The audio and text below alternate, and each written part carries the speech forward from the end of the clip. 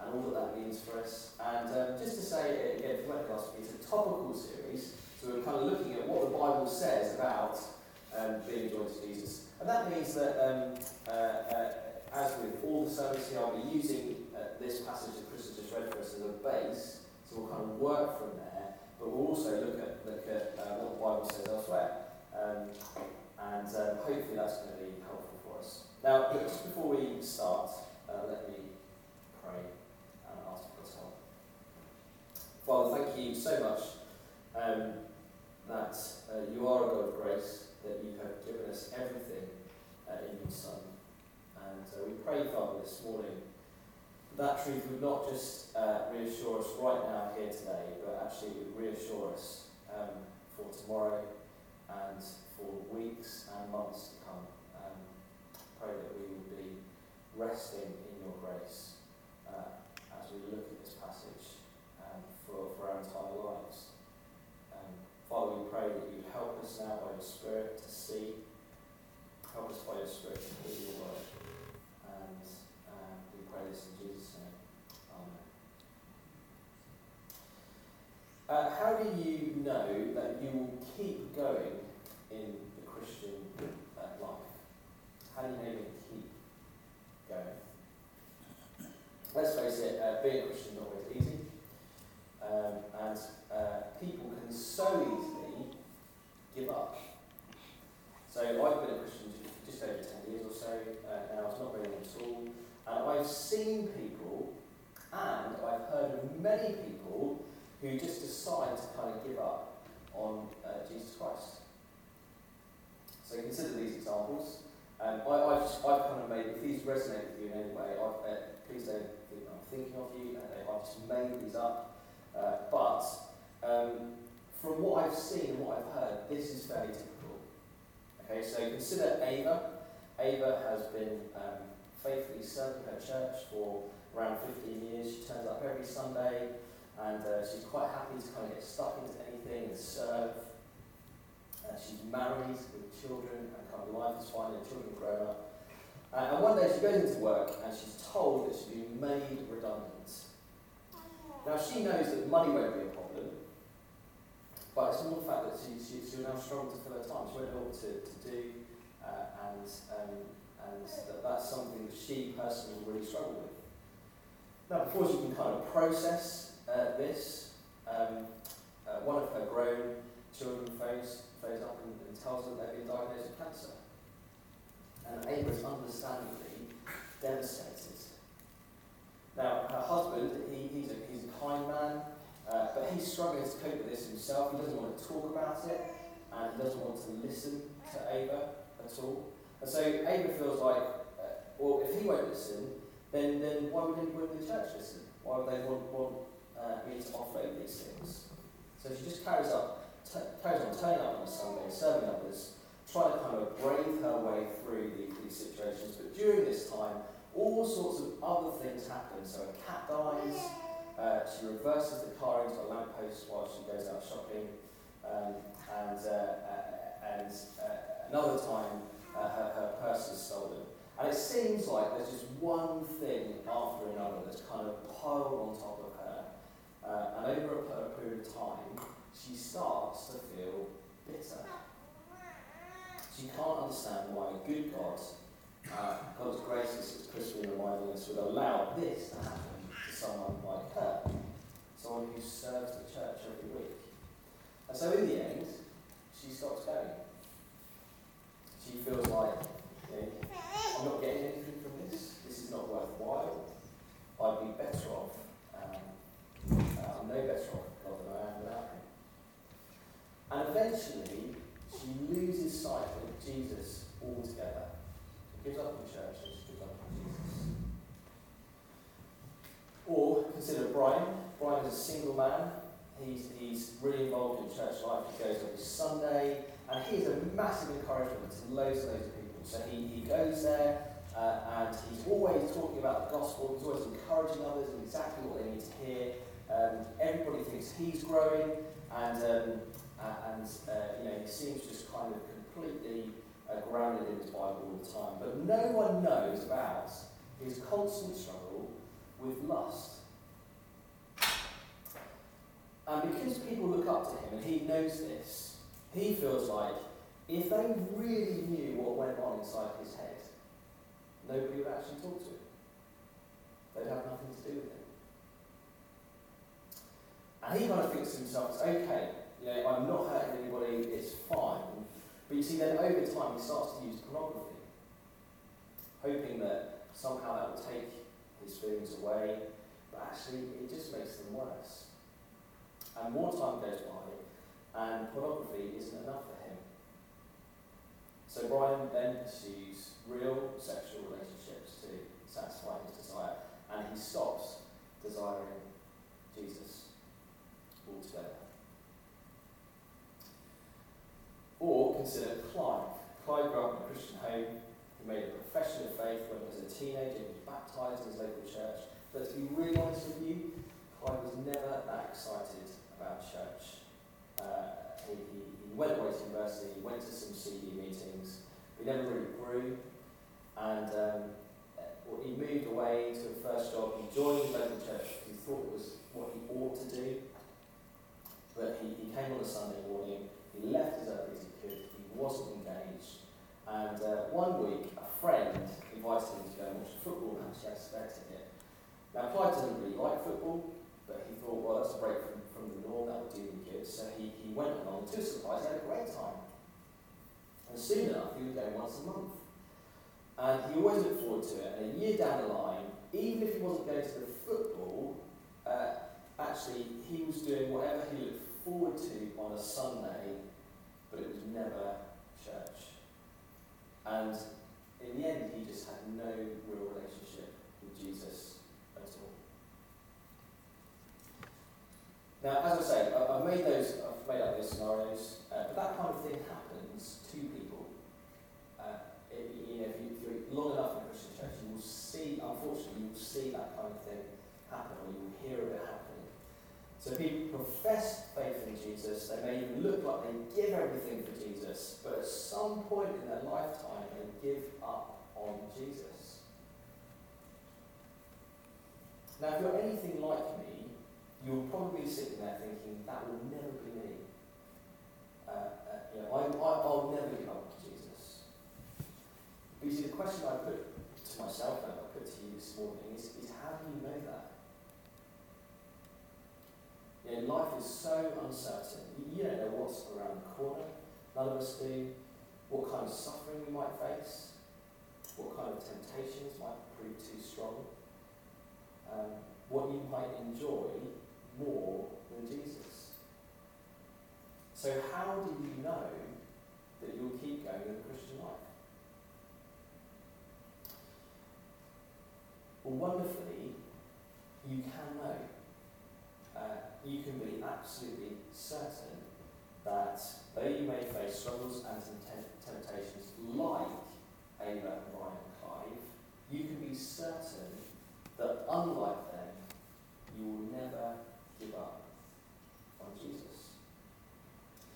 And the reason is that those who genuinely trust in him are joined to him. It's a great truth that we see throughout the New Testament. We're spending 5 weeks, as I've said, looking at it. We see the truth every time we read these words, in Christ, or with Christ.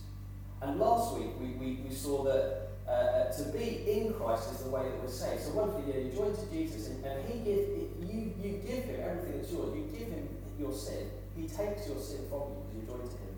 And he gives you his righteousness.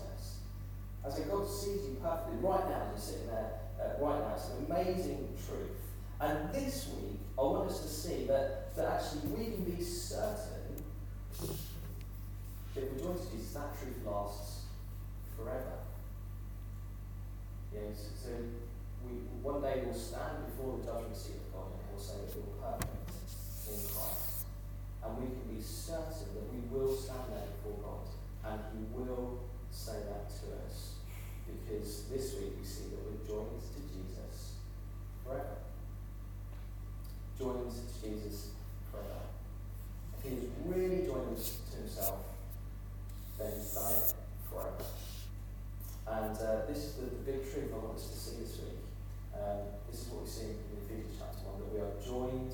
Jesus forever. So as people who are joined to Jesus, we have everything. You see that there, verse 3. Praise be to the God and Father of our Lord Jesus Christ, who has blessed us in the heavenly realms with every spiritual blessing in Christ. You see, you join to Jesus, every spiritual blessing in Him. And as you read through this passage, we can see that's amazingly true, isn't it? So we've been joined to Jesus, and we are holy and blameless in His sight, verse 4. We are adopted as His sons, verse 5. We're forgiven, verse 7. We know Him, verse 9. And just as we were thinking about last week, those are the things we were thinking about last week. Joined to Jesus, we have all of God's favour towards us. And what we see this morning is that for those in Christ, we have God's favour for the whole of eternity. Past, present, and future. And what we'll do is we'll just take each of those in turn. You see them as you work through the passage. So in the past, we see that we were chosen in Christ. We were chosen in Christ. Now imagine for each of us who trust in Christ, there was a time where we came to Him, and yet God knew that was going to happen. Okay, God made that happen. He decided that He would join you to Jesus before you were even born. Just look at verse 4. For He chose us in Him before the creation of the world to be holy and blameless in His sight. So you see, he's talking about God simply was. That was it. There was nothing else. There was just God. And He knew that He would create the earth. He decided to create the earth. He decided that He would create you. And not only that, He decided before anything existed that He would save you. That's incredible, isn't it? But before He did anything, He thought of you and decided to save you. And what we see here, verse 4, is that we are chosen. Do you see that? In Him, in Christ. So He chose us in Christ. That means that He chose us to join to Him. Now, that doesn't mean that at that point, before the creation of the world, you were actually joined to Him. That came that happened at a point in space and time. But what it means is that God had always thought about you that way. So before anything existed, He looked at you and not as your sins deserved, but as somebody who is joined to Jesus now. Now that should warm our hearts, really, is to think that God was mindful of us in that way before He made the world. And I guess if there's any kind of thought in your mind that makes God some kind of controlling dictator, well, look at what's going through His mind as He chooses you. Did you see that very end of verse 4? So for He chose Him before the creation of the world to be holy and blameless in His sight. How did He do this? In love. In love He predestined us. See, God ordered the events of your life. He sent His Spirit into us to ensure that at some point we came to Christ. Because He loves you. And of course, that happened to us, didn't it? We trusted Christ. That happened to us at some point. That's the second thing we see here. That we have redemption in Christ. We have redemption in Christ. Just have a look at verse 7. It says what I just said. In Him we have redemption through His blood, the forgiveness of sins, in accordance with the riches of God's grace. See, this deals with the present. See, we have redemption. That means we sit here, as we sit here, we're people who've been purchased by the blood of Christ. He's paid for all of our our sin. And as a result, we've gone from kind of one realm to another. We've been captive to Satan, but he brought us back from that. Now we belong to Jesus. And we sit here holy and blameless as a result. All our sin forgiven. Now, of course, we see there in verse 7 again that happens. You see this? Start at verse 7. That happens in him. We're redeemed because we've joined to Jesus. That's what we were thinking about last week. This is a present reality for us. It gives us assurance today. As you wake up in the morning. But you see, having been chosen for that to happen, and having now sit here as redeemed people, we see that actually the future for us is absolutely guaranteed. This is the third thing we see here in Ephesians. We have a guaranteed inheritance in Christ. We have a guaranteed inheritance in Christ. So verse 13 here, we see what's happening in the present. Our joining to Christ means that we know the future. Just have a look at verse 13. And you also were included in Christ when you heard the message of the truth. So you've heard it, you've heard the gospel of salvation, you're included in Christ. When you believed, as you are present day, you were marked in him with a seal, the promised Holy Spirit, who is a deposit guaranteeing our inheritance until the redemption of those who are God's possession to the praise of his glory. So you see, when you came to Christ, you received the Holy Spirit. This is how you are joined to Jesus now. So he gives you himself by his Spirit, which lives inside of you. And whilst that's an amazing thing, and you have all of the Spirit, I'm guessing this is what Chris is making this point, that we kind of have all of the chocolate bar, we have all of God in and of ourselves. Verse 14 tells us actually there is more to come. So that's not that we have any less of God, but there is more to come. His Spirit is like a deposit, it's like the first instalment, a payment of wealth, a payment that promises a wealth of inheritance. It's a guarantee for a future inheritance. And this is how that works. We are joined to Jesus now by faith. But one day, the more to come, we will be joined to Jesus by sight. So all the saving benefits that we have now, holy, blameless, adopted, forgiven, that they are kind of things that seem abstract, aren't they? They kind of seem a bit out there. But one day, they will be fully realised. We will see Christ. We will be with him. We'll be presented before God in him. We'll be with him in glory forever. That's the inheritance that we look forward to. So having been chosen in Christ, and then before the creation of the world, and then that happened to us, redeemed in Christ, we are guaranteed an inheritance in Christ. And the point is that those who are joined to Jesus will keep going. That's a guarantee. We know we will keep going because we're joined to him forever. From eternity to eternity, before the creation of the world to the glory to come. You see, what you see here is that being joined to Jesus is a bit like a train journey.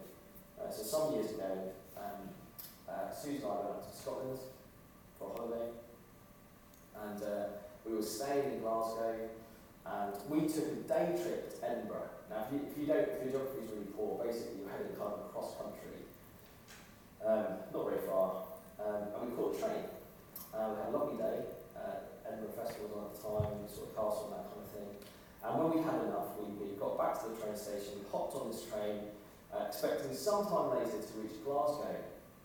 And as I watched us, stared out the window and realised that things outside were becoming more and more rural. And that's not what I was expecting as I was heading towards Glasgow. So I turned to a person nearby and I said, "Excuse me, do you know where this train is going?" And they said, "This is non-stop to Perth." I said, "Non-stop to Perth?" Perth is like north, and I said, "It doesn't stop before Perth." They said, "No, it doesn't stop before Perth." They said this is non-stop to Perth. Its final destination is Perth. I turned to Susan and I said, this is non-stop to Perth. I said, we can't get off any sooner. Now, in the hope that it was some kind of mistake, I grabbed the kind of ticket conductor lady, as she walked by. I said, excuse me, where does this train go? She said, this is non-stop to Perth.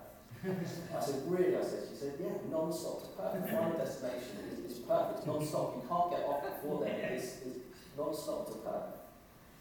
Now, almost before I finished speaking, a voice came over the tunnel, and the lady on the tunnel said, this train is non-stop to Perth. It terminates to Perth. This is non-stop to Perth. Now, I've exaggerated the conversation there. In fact, I can't remember if I actually spoke to anybody, but, I mean, that really happened, but you get the point. We're on this train, and it was not stopping, okay, until it reached its final destination. We were going there, whether we liked it or not. And you see, being joined to Jesus is a bit like that. It's a bit like being on that train, though it's not a mistake, it's not a waste of time, it's not a bad thing, it's a great thing. And it's much more than I've described. So if you think of it in terms of salvation, God chose to put you on that train. So before you arrived at the train station, he made sure you were always going to step on that train. Ultimately, you had no choice. And now you're on that train, or better, in that train, you're in Christ. It's a non-stop train. It's not going to Perth. It's heading to a glorious inheritance. And you cannot get off. You have no choice. That is where you're going. You see, being joined to Christ, you can't be unjoined to him. You're joined to him forever. That's wonderful, and that is how you know you will keep going. Because for those who God has given his Spirit, who's genuinely joined to Jesus, then the words that we read in Romans 8 here are true. Just have a look at these great words. This is true for those who are joined to Jesus. Paul said, I'm convinced that neither death nor life, neither angels nor demons, neither the present nor the future, nor any powers, neither height nor depth, nor anything else in all creation is able to separate us from the love of God that is in Christ Jesus, our Lord. And his point is that whatever life throws at you, nothing can take that away from you. You are joined to Jesus forever. Now, what does that mean for us? Well, two things I think. The first is praise. First thing that this should result in is praise. And we see this here, don't we, all the way throughout Ephesians 1. So just look with me. You see there verse 3. Paul says, praise be to God the Father, our Lord Jesus Christ. And then he's predestined us, verse 6, to the praise of his glory, of his glorious grace. We were chosen and saved, verse 12, you see there, in order that we, who were the first to put our hope in Christ, might be for the praise of his glory. And we have an guaranteed inheritance at the end of verse 14, again, to the praise of his glory. So you see, being joined to Jesus forever tells us, again, we've got this with Chris leading for us so well, that our salvation, past, present, and future, is not from ourselves. It's all of God. So one author, Marcus Peter Johnson, is a lecturer in the States. He's written on this subject, and he says this. He says, once joined to Christ, believers will never be separated from him. This is not because our grasp on Christ is so strong, but because his grip on us is so unbreakable.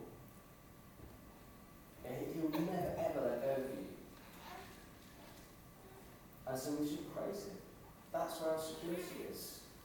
So when we experience suffering or temptation or spiritual dryness or half-heartedness, the right response for us is to praise God that we will keep going, that we know we will keep going. Praise God that he guarantees it. More than that, this truth means we can praise God even in those times, even in those difficult times. So Wayne Grudem, he's written a book on systematic theology. He writes this. He said, if God is active for our good from eternity to eternity, then also in our present circumstances, we can know that he always works what's best for us. So you see, even in our suffering now, we know that somehow God is working for our good. Because that's exactly what he's done for the whole time. And so we praise him. Second implication is that we persevere. So that if Christ has hold of you, if you're joined to him forever, that means that you will keep trusting Christ. Okay, so salvation is not, you may have heard this kind of phrase before, once saved, always saved. That's not, salvation is not once saved, always saved in the sense that you can kind of pray a prayer and actually you just kind of kick back until you get to heaven. If you're genuinely saved, then if you're joined to Jesus, then that will show itself in persevering faith. It will look like trusting Jesus for a whole lifetime. Now, you have no choice with that. You're joined to Jesus, and so that will be the fruit of that. That you will keep trusting him, and all of that looks like. It doesn't mean that we'll live perfectly. We will still sin. We may be caught in sin. We may be caught in something that we can't seem to get out of. But people who are joined to Jesus will never abandon Christ completely for the sake of their sin. They'll never give up on him and say, do you know what, this life is better. So in the case of Ava and Ryan and Clive, if we were never to see them come back to Christ at some point, then it would seem as though they were never actually joined to Jesus in the first place. They just behaved as if they were for some time. But people who are joined to Jesus, even if they go through that kind of period, they will come back to him. They will keep trusting him. That is absolutely guaranteed because you're guaranteed to get to the end. And so, if that's true, if you will keep trusting him, keep trusting him. Persevere. Actively do that. Now, aside from his Spirit, God gives us two main ways to ensure that we keep doing that. There's two main things that he uses to keep us trusting Christ. Firstly, his word. So the New Testament is absolutely packed full of warnings that tell us to keep trusting Christ. So here's just one example. Hebrews 2 says, pay the most careful attention to Jesus, therefore, to what we've heard about Jesus, the gospel, so we don't drift away. He's saying, keep trusting what you've heard. Keep trusting the gospel. Keep trusting Jesus. God gives us those commands so that we listen. And we do keep trusting. Not in order to be saved, but because we're saved. Because we're joined to him. And those who are joined to him will respond to those. They will keep their trusting.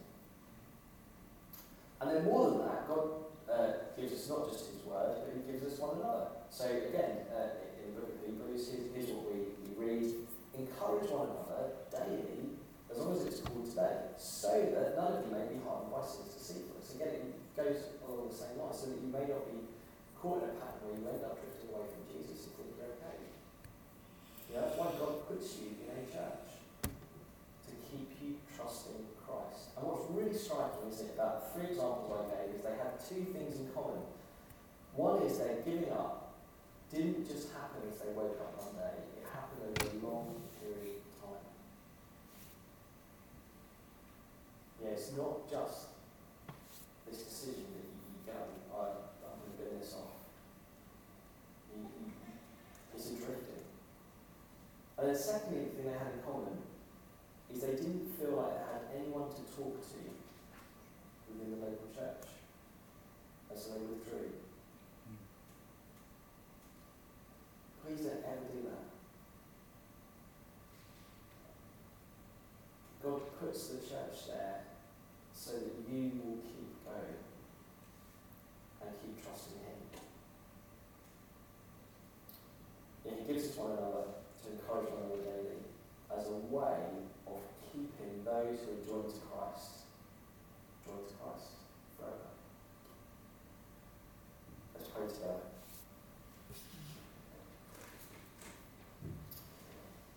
Father, thank you so much that we sit here as people who are joined to Jesus. We know where we're going. We know that there is a new creation ahead of us where we will fully see everything that we have now by faith. Help us, Father, therefore, to praise you for that truth, even through difficult times, and to keep trusting you as those who are certain to keep trusting you. And we pray this in Jesus' name.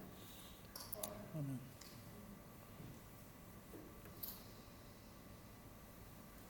I should have said, before we started, that we have a kind of a question and answer time type thing.